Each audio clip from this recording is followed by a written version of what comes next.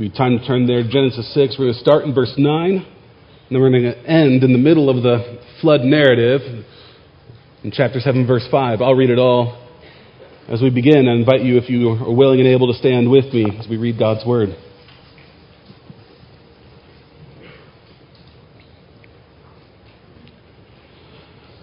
Genesis 6, 9 to 7, 5, according to the NIV, says, "This is the account of Noah and his family.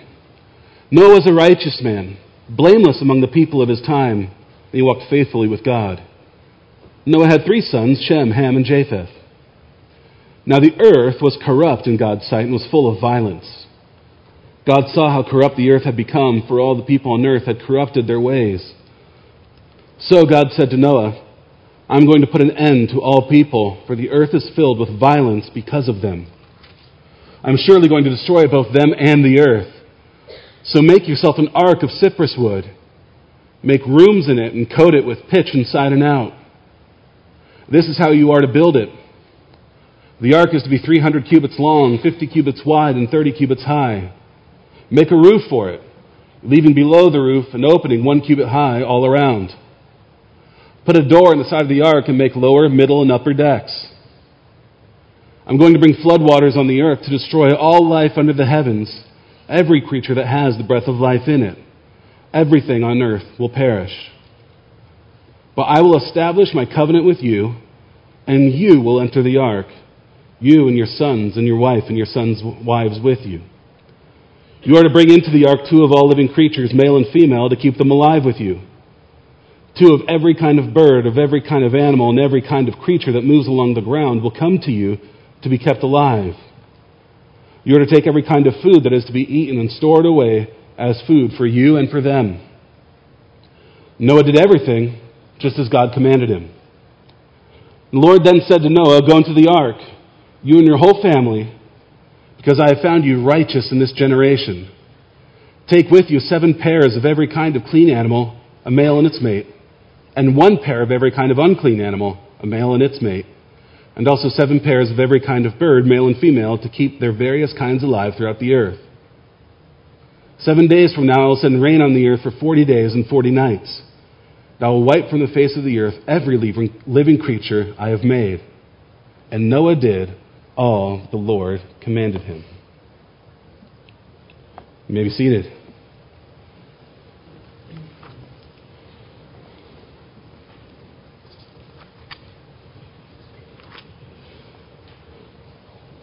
Our Father and God, we pray that you would teach us old truths from a familiar story. Make your word alive in us and cause us to worship and praise you. Whether here in this room, watching online, or the kids out there in the other room, may this moment in this place now be a house of worship to you. Amen. The following was told on National Public Radio in November of 1988. And the story goes, in 1958, America's first commercial jet air service began with the flight of the Boeing 707. A month after that first flight, a traveler on a piston-engine, propeller-driven DC-6 airliner struck up a conversation with a fellow passenger. The passenger happened to be a Boeing engineer. The traveler asked the engineer about the new jet aircraft, whereupon the engineer began speaking at length about the extensive testing Boeing had done on the jet engine before bringing it into commercial service. He recounted Boeing's experience with engines from the B-17 to the B-52. When his traveling companion asked him if he himself had yet flown on the new 707 jet airliner, the engineer replied, I think I'll wait until it's been in service a while.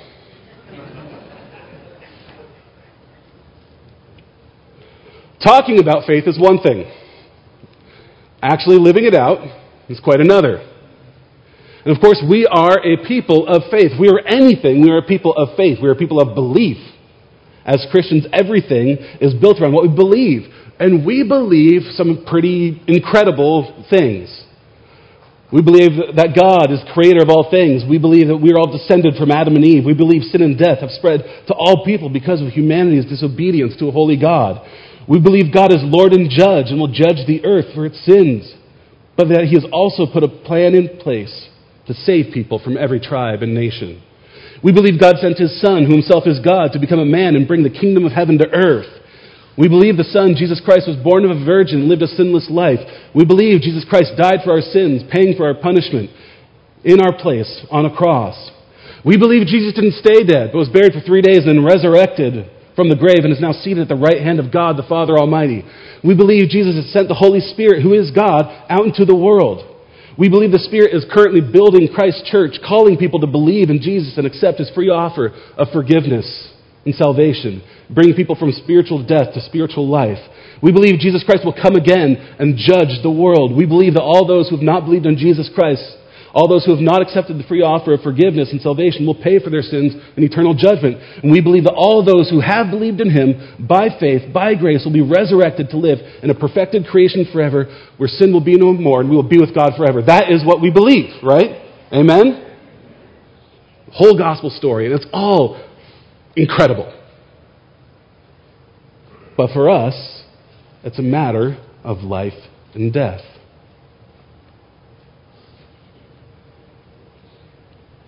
It's why it's important. It's why Jude calls us to contend for the faith delivered to us. It's why Paul calls us, his protege Timothy, to watch your life and your doctrine closely. Because for us, faith is a matter of life and death. And for us, the righteous shall live by faith. It's a phrase repeated several times throughout Scripture, maybe most notably in Romans 1:17. Paul says the gospel is the power of God for salvation. And he says in 1:17, the righteous shall live by faith. And that's true for us, and it was true for Noah. Noah was a righteous man, as the text tells us. Noah was a man of faith, as we'll see. And Noah lives. Why? Because the righteous shall live by faith. And that's what I want to talk to you about this morning from this story. We're going to skip around a bunch in the section, so you'll stay loose in your Bibles or just pay attention to the slides. We're going to skip around and see that the righteous shall live by faith. And first, we're going to see that Noah is righteous. And that's repeated a couple times. We saw last week in verse 8 of chapter 6 that Noah found favor, he found grace in the eyes of God, that God's grace rested upon Noah. Now we see how that grace is worked out as Noah lives a righteous life. As a righteous man, Noah is righteous. We start in verse 9. This is the account of Noah and his family. Noah was a righteous man, blameless among the people of his time, and he walked faithfully with God. Noah had 3 sons, Shem, Ham, and Japheth. Now the earth was corrupt in God's sight and was full of violence. God saw how corrupt the earth had become, for all the people on the earth had corrupted their ways. Our story begins with Noah. We've been introduced to him a couple times, but now we really start his story. And every time in Genesis when you see this is the account of, or these are the generations of, happens a number of times throughout Genesis. And every time it does that, it's the start of a new story. Kind of a new part of the family. So that's where we're starting with Noah and his 3 sons. And what we learn is that Noah is righteous. Now what that does not mean is that Noah is perfect, and we're going to see that. What it does mean is that he's righteous. And when the Old Testament used righteous, that word, particularly to describe people, what it means is that they were righteous relative to the people. Right? Not absolute righteousness compared to God's holy standard, but righteous compared to people, and particularly righteous according to the commands of God. They were obedient to the ethics of the Lord. They walked with the Lord, as it says. The same way that Enoch walked faithfully with God, it says Noah walked faithfully with God. He was a righteous person who walked according to the ways of God. Especially in comparison to everybody else. Everyone else was corrupted. The text is clear. Wherever you look elsewhere, corruption had taken over. It threatened to destroy God's creation. The hope of humanity and the earth would be lost if that corruption were to continue. You may know this, I kind of mentioned this in passing, but in the ancient world, there were other cultures that had flood stories, right? This isn't the only flood story, and I think that lends to the viability of there actually being a flood, because multiple cultures and stories attest to it. There was a flood at some point. The other flood stories account for it differently, and in one other flood story, The reason the flood comes is because the gods were so annoyed with humanity because humanity had become too much. There were too many people, and they were too loud. And I think whoever wrote that story had kids. The gods were crying out for silence. There were too many people. It had become too loud. So the reason they flooded the world, or the flood came, is to quiet down the earth. They're so sick of people and all their noise. And then once the floodwaters came, the gods themselves were scared because the flood was uncontrollable. That is a different motivation and story than what we have here in Genesis. Why does the flood come in Genesis? Not because God hates his people, not because God is sick of his people, because God loves his people, loves his creation, doesn't want it to die. That if this corruption continued, the whole earth would be corrupt. So God says, I need to start over, lest there be no hope at all for humanity, for creation. So that's what he does. He destroys the earth and the people. In fact, the word used for destroy in this story is the same word that's used for corrupt. The people become corrupt. And it's a play on words, basically saying the people were corrupted, so God would corrupt them. The whole earth had become corrupt, so God was going to corrupt it or destroy it. The punishment would fit the crime, so to speak. All the earth would be destroyed except for one man. One man stands out above them all, Noah, and God reaffirms this himself. He says this in 7:1. First verse of chapter 7, the Lord then said to Noah, go into the ark, you and your whole family, because I have found you righteous in this generation. God found Noah to be righteous, which I think is a way of saying, I have both made you righteous and declared and evaluated you as righteous. Noah is a righteous man, and I think it's notable the way it says this, in this generation, meaning compared to all others. In this generation, Noah stands out as righteous. And I want us to meditate on that. Noah was alone in his righteousness. Noah was strange, an outcast, different in his righteousness. It is proof that truth and righteousness and goodness are not determined by popular vote. The consensus of Noah's day was evil. It was once common medical practice to cure illnesses by bloodletting. You may be familiar with this practice. It is believed that illness came from having too much blood in it, and to cure the illness, excess blood needed to be drained from the patient. So leeches would be put on people would be cut open to cure them by draining blood. According to something I saw on the internet, where there's never a lie, 5 to 6 million leeches were used in Paris yearly in the 30s.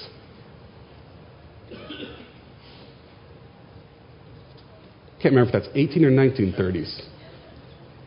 You can Google it. But at one point, it was common practice to let people bleed. At one point in medical history, it was widely believed that the body was controlled by 4 fluids, 4 humors: blood, phlegm, yellow bile, and black bile. And these 4 humors, these 4 fluids, not only controlled your physiology, but your psychology. They affected your mood, right? That was widespread popular belief. In the mid-1800s, a Hungarian doctor by the name of Ignaz Semmelweis theorized that many patients in his hospital were dying because doctors were handling corpses before treating live patients. And he kind of made a connection at one point. Oh, this is interesting. This is right before germ theory, as it was starting to come into vogue. Right before that, he started having his doctors in his hospital wash their hands after touching corpses, and deaths went way down in his hospital. He tried then to convince the medical community that hand washing might be a helpful practice, and he faced extreme resistance and was mocked for the idea. Popular opinion doesn't always get it right. And that's true in science or in matters of faith or any other thing. Just because it's popularly believed does not mean it's true. Just because the world says it is so, it does not mean you're crazy for believing otherwise. Truth is true because it is true regardless of how many people believe in it. Righteousness is righteous because it conforms with God's standards, not because it is popularly accepted. G.K. Chesterton once said, "A man with a definite belief always appears bizarre." A man with a definite belief always appears bizarre. What he's saying is, if you want to have popular spirituality, popular religion, keep it vague and fuzzy. Vague spirituality, vague religion will always be accepted. And many Christians have built a platform, sold books on this notion. Keep it vague and it'll be acceptable. But as soon as you get specific, that is when people are turned off. As soon as you define what you mean, define terms, no, this is what God has said, you will always be looked at as strange.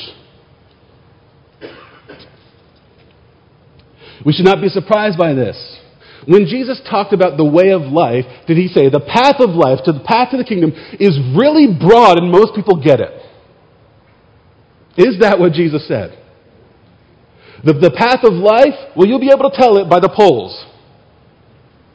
You'll be able to tell it by how comfortable you feel in school or in your work, whatever it may be, that whatever is popularly accepted, popularly believed, that is the path of life.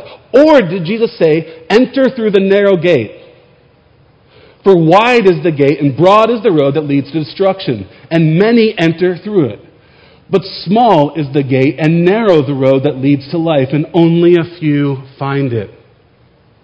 And I don't know how big the door was on the ark, but it was only big enough for Noah and his family. It was a narrow gate.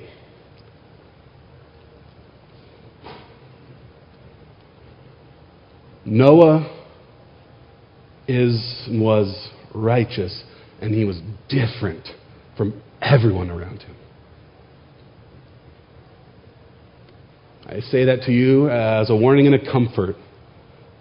You who are Christian, you who believe the definite and specific truths of Scripture, you will be seen as weird. You will be counted as strange. Some of you who will earn that. Some of us are weird. But I'm not talking about being different for different sake. Being antisocial for antisocial sake. I'm saying, if you are going to be definitely Christian, you will be an alien in this world, just as Noah was. How did he do it? He was able to be righteous because Noah had faith. It's the second thing we see about Noah. Noah has faith. How do we know Noah has faith? He builds a boat. Pretty simple. That's a faith action. Noah has faith. We see this in just the simple fact that he heard God's word, believed it, and then did it. Verse 13 through 16. So God said to Noah, I'm going to put an end to all people, for the earth is filled with violence because of them. I am surely going to destroy both them and the earth. So make yourself an ark of cypress wood. Make rooms in it and coat it with pitch inside and out. This is how you are to build it. The ark is to be 300 cubits long, 50 cubits wide, and 30 cubits high. Make a roof for it, leaving below the roof an opening 1 cubit high all around. Put a door in the side of the ark and make lower, middle, and upper decks. Stop there. What does it mean to have faith?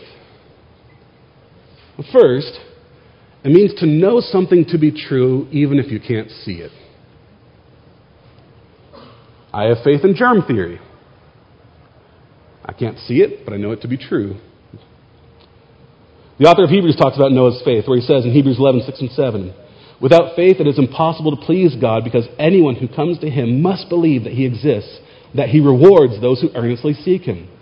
By faith, Noah, when warned about things not yet seen, in holy fear built an ark to save his family. By his faith he condemned the world and became heir of the righteousness that is in keeping with faith. Noah is a man of great faith. He had never seen a flood before. No one had ever seen that. In fact, I don't know this, but we're not sure if anyone had even seen rain before at this point. Genesis 2:5 hints that at some point there had not yet been rain on the earth. And I don't know if that continued until Noah's day. It's possible there had not really ever been a rainfall like we see here in the spring, At the very least, he had never seen a flood. Noah had never seen God's judgment before. He had never made a boat. All the things that were coming were things that Noah had no context for. It was all future, it was all unknown, all mysterious, and yet Noah went about building a boat because God said. Now, there are a lot of things we don't know about this boat, about this ark. It's sometimes hard to separate fact from fiction and what we've heard in tales and what's actually in Scripture. So there's a lot of things we don't know. We don't know where the ark was built. We don't know how long it took Noah to build the ark. We're not sure who helped Noah build the ark. Maybe his sons. Maybe he had hired helpers. We don't know if Noah tried to get others to join him in the boat. 2 Peter says Noah preached in some way, but God also gives him clear instructions that only his family will join him. So we don't know what Noah's relationship was with people around him. We don't know how others responded. Church history kind of says that others ridiculed him, but we don't know the truth of that. We don't know how many species of animals went into the boat and how many were needed to repopulate. There's so many things we don't know about this story. But we know Noah followed the Lord and built the boat. Here's what we do know. It's called an ark. The only other place outside of the flood narrative where this word, Hebrew word for ark, is used is in Exodus. Some of you may know it. It was another little boat. It was to describe the basket that Moses was placed in. The only two places in Scripture where this word for ark is used, in the flood narrative and in Noah's basket, or Moses' basket. We know the ark is made out of gopher wood or cypress wood, whatever that is. We know it's covered in pitch or tar. That's for water sealing. That's good. If a flood's coming, good for a boat to be waterproof. If you're like me and you've seen the commercial for the Flex Seal, that's what I picture. We also know the dimensions of the boat. In translating from cubits, it was 450 feet long, 75 feet wide, 45 feet high, about 1.5 football fields long. It was big. Needed to be big, hold a lot of animals. It had a roof. Not sure exactly what that roof looked like, but it seems like that roof covered the whole boat, and then there was a space about 1.5 feet between the roof and the top of the boat where light could shine in. Last, we know it had a door for entry and exit. That's about what we know about the ark from Scripture. We also know it's going to be filled with animals. So we go to verse 19. Noah and his family aren't going alone. They're going to be zookeepers. You are to bring into the ark 2 of all living creatures, male and female, to keep them alive with you. 2 of every kind of bird, of every kind of animal, and every kind of creature that moves along the ground will come to you to be kept alive. You are to take every kind of food that is to be eaten and store it away as food for you and for them. So Noah is to take 2 of every kind of animal, male and female, for repopulation. He's supposed to take all kinds of food for him and the animals. And you ever thought or wondered why such a focus on the animals in this story? You'll hear about them over and over again all the way through the flood narrative. Why was God so insistent upon bringing the animals along? Is it just so we could have wonderful children's books later? Like a Disney movie where you need animal sidekicks, to sell stuffed animals? Is that why the animals are here? Is there a theological reason for the inclusion of the animals? I think there is. Noah is going to be the new Adam. A new creation will start through him. The image of God will be carried on through Noah. And part of the image of God is having dominion over creation, caretaking, cultivating the world. So God ensures that work will continue from Adam through Noah. And imagine you're Noah, getting this instruction from God. There's no context for this. He's never seen anything like this. How does he know which animals make the list? Is he supposed to go out and wrangle them? Or are they going to come to him? How's that going to happen? How many seasons of doubt did he have while building it? I imagine this took a few years. It's a big boat. I don't know whether God revisited him throughout, encouraging him, or if this is the only word he had.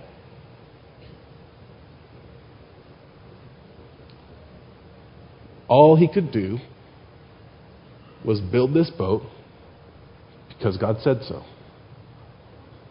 All he had to rely on was the word. We are not in a dissimilar position. How many of you have seen Jesus Christ or touched him with your own eyes and hands? How many of you have actually seen angels? How many of you have actually seen the judgment day that is to come? How many of you have seen God, seen physically the apostles? There's a whole lot I have not seen with my own eyes or touched with my own hands, but I have a word.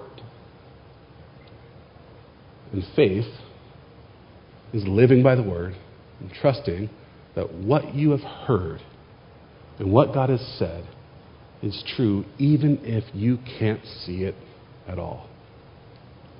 And not only that, acting on it, which is what Noah did. There's this phrase repeated throughout the story in verses 22 and then in 7:1. Noah did everything just as God commanded him. And Noah did all that the Lord commanded him. This is the second component of true faith. Not just believing in what you can't see, but then also acting on what has been said. Acting on God's word. Pastor Kent Hughes said, the righteous person rests everything on the bare word of God and obeys it. This is what made Noah righteous. This is in some ways a definition of righteousness. This is a definition of faith. Believing what God has said, even though you can't see it, then acting on it and putting it in action. Let that be true of us. As we are believers, may we be doers of the word, not hearers only. So when Jesus says he is going to build his church and bring people from all nations into it, that's not just something to be believed, that is something to be acted upon. So we ought to be people who want to see people brought into the church from all nations. It should change the way we act. And if Jesus commands us to make disciples, if we actually believe that Jesus commanded us that, then we will shape our life around Jesus' words and make disciples. Not just believing that to be true, but actually acting upon it. And if we believe, as Paul says, there's no condemnation for those of us who are in Christ Jesus, then we will act as those who are not condemned. We will act as those who have life by God's grace, living lives of actual, active rejoicing and confidence in God's salvation. If we believe that God promises that he will take care of us, that he knows what we need, that he will clothe us and feed us, that he will give us what we need if we seek first the kingdom of God and his righteousness. If we believe that to be true, then that will change the way we act. And anxiety and worry and fear will be lessened because of our actual belief that God is who he says he is. If we believe that Christ is telling the truth when he says he's going to return in judgment, that will change the way we live, preparing for the judgment that is to come. For that day we will stand before Jesus Christ. So our whole lives as Christians ought to be lives of faith, believing and then doing because of it. We ought to live our lives in such a way that they would not make sense if God's word was not true. That if somebody looked at your life and said, that is a weird, strange life, it can only be accounted for the possibility, the reality that God said is true. And if you were to find out tomorrow that nothing of Scripture is true, would that drastically change the way you live? It should. Because your whole life should be oriented around the truths that God has proclaimed. If we are righteous, our righteousness will be shown by faith that trusts God's word and then does something about it. Like Noah. He built a boat. That is faith in action. And because of that, he'll live. It's the last thing we need to hear from this. Noah's righteous. Noah's faith. So Noah shall live. Noah shall live. Verse 17 and 18. I'm going to bring floodwaters on the earth to destroy all of life under the heavens. Every creature that has the breath of life in it. Everything on earth will perish. But I will establish my covenant with you, and you will enter the ark, you and your sons and your wife and your sons' wives with you.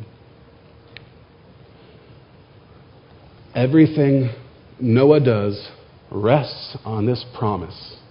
I will make my covenant with you, and you will live. You will be saved. You and your family. It's a promise of life that is implemented as God calls Noah and his family into the ark. So we see in chapter 7, it's time to enter the ark that Noah has built. And I don't know how long this took, but at some point the boat was done and the flood was coming. So God calls Noah into the ark and he says, go into the ark, you and your whole family, because I have found you righteous in this generation. Take with you 7 pairs of every kind of clean animal, a male and its mate, and 1 pair of every kind of unclean animal, a male and its mate. And also 7 pairs of every kind of bird, male and female, to keep their various kinds alive throughout the earth. 7 days from now, I will send rain on the earth for 40 days and 40 nights, and I will wipe from the face of the earth every living creature I have made. Noah is found to be righteous, and he will continue to show his righteousness even while he's in the ark. What do I mean by that? Is there a detail here that maybe you've never noticed before? Maybe particularly about the number of animals? Pair? 1 pair, male and female, of every kind of animal, except a couple kinds of animals. Clean animals, 7 pairs. Birds, 7 pairs. Why? Here's my speculation. I think I have good biblical foundations for speculation. There's speculation. Noah's going to keep worshiping while he's in the ark. How do you keep alive animals you want to sacrifice? Take more of them. God calls him to take some clean animals and birds. Take an abundance of those.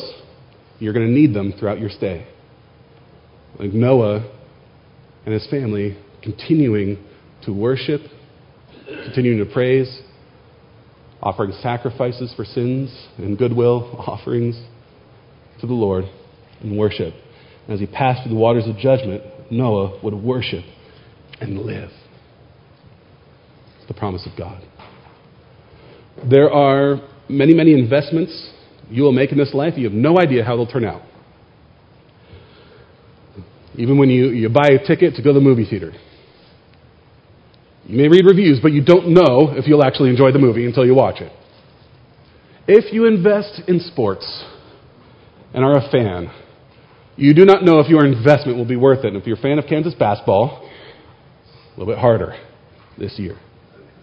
You don't always know if your investment of time and energy and money will be worth it. In relationships, loving others, those are risks.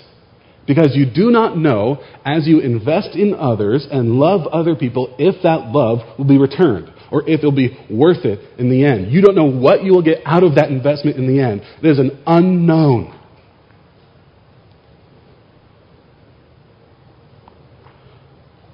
All of life is unknown investment. And if there's one thing that you can take to the bank, if there's one investment that bears no risk at all, it's faith in the Lord. Believe me, and here's the promise that runs throughout all of Scripture, on every page of Scripture. In judgment, you will live. Though judgment may come, that you may be guilty, believe, have faith in the promises of God, and you will live. It is the promise, Scripture, the promise of Jesus Christ, the promise of this flood narrative. The righteous shall live by faith. I take that as a promise Those who are righteous and believe in the Lord, they shall live by faith. And I also take that as a command, a commissioning. The righteous, this is how they live. Live by faith. If you are a righteous person who loves the Lord Jesus Christ, you must live a life of faith. And for those who are not Christians, this is the truth you are to consider. The righteous shall live by faith. If you're not a Christian, if you're not a believer in God, I will say something about you that I think to be true, that deep down inside you know judgment's coming. That whatever obstacles you've put in the front of your mind, in the back of your mind, and deep down in your heart, you know there's a God, and you know you'll be held accountable. And there's a question that plagues you, though you won't admit it, you won't bring it up even in your own mind or talk to others about it. There's a question that plagues you deep down inside, which is, how am I going to live? How will I stand on that day? Scripture gives you the answer. The righteous shall live by faith. God offers a means of escape, an ark of salvation, a way of righteousness. Trust in the Word of God. Trust in the Lord Jesus Christ, who has given his life for you and has made a way of escape in judgment. And next week, we'll talk more about those waters of judgment that come. Actually, in a few weeks, we're going to get to Good Friday, or Palm Sunday and Easter first. We're going to delay judgment, as God has mercifully done for us. There, tie that back in. Would you pray with me?